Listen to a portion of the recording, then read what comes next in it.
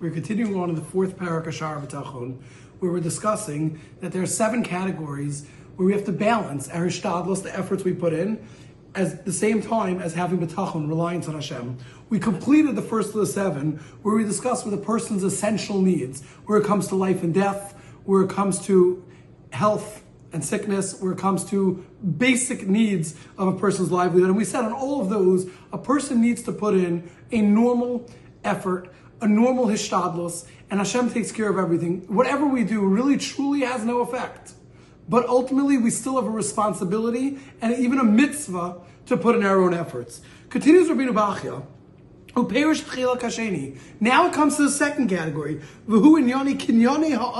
This refers to acquisitions that a man makes. V'sibos tarfo, and the sources of where he gets his livelihood. V'afnei asakav, and the involvement in his business. B'mischar, whether it comes to merchandise, umalacha, it comes to a work, v'halichos hadrachim, if it comes to things related to transportation, uminoi, when it comes to management, hiring people, uschirus, when it comes to rentals, upekidos, when it comes to working as a clerk, v'avodas hamalachim, it could come to working with a king, the gizbaros, or in countings, the kablanos, or contracting, v'amana, credit, v'sifros, writing, umine avodos, v'alichos amidbaros v'aviyamim, or when it comes to different works and traveling in deserts and seas, v'adomo is that. All these different types of ideas that a person could use for their livelihood. Mimashav is asking bo, when things that people work in them, they're busy with. Lekabetz mamon. They do this in order to gather money. Ulaharbos mosri amichya.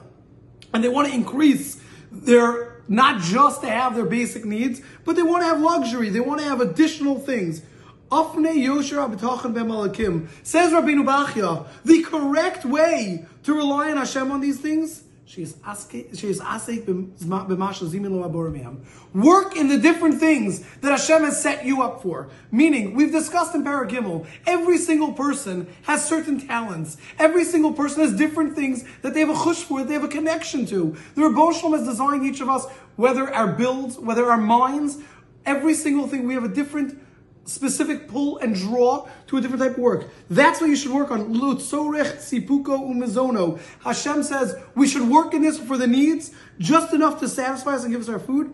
Ulagia al masha yeshbo daim olam, and to give us enough that we have enough to be able to survive in this world. Rabbeinu Bachya is saying here something very important.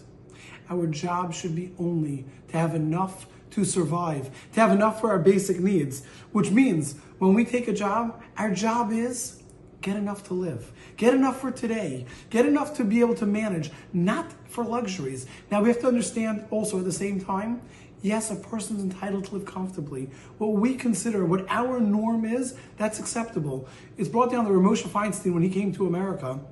He said about all the luxuries in America, and he said how overabundance it was. However, he also explained that for a person who's living here, for a person who this is what they grew up with and this is their norm, it's okay. It's acceptable. It doesn't mean that we should go above and beyond. But what a person is used to, that's okay. That's normal. When a person goes out of the ordinary, that may be considered that he's going to luxuries. Says Rabbeinu Bachya, when it comes to our normal life, we put in our hishtadlus, we put in our work. We must, like we discussed in the first category, you must put in your efforts. You have to work to be able to get to there. You have to, and Hashem is going to provide it, or Hashem sometimes says, I'm not giving it to you. But when it comes to the extras, this is going to be a totally different discussion. We're saying here, work for what you need. Don't be working for more than what you need. When Reb Chaim Shmulevitz came to America, he said the same thing. He said, I don't understand. I never understood this idea that Yaakov lived for Olam Haba, Esav lived for Olam Hazeh. Now I understand what it is. I understand the draw of Olam Hazeh. But the important thing is, we can understand Olam Hazeh, we can enjoy it, but we have to make sure that's not what our life is all about.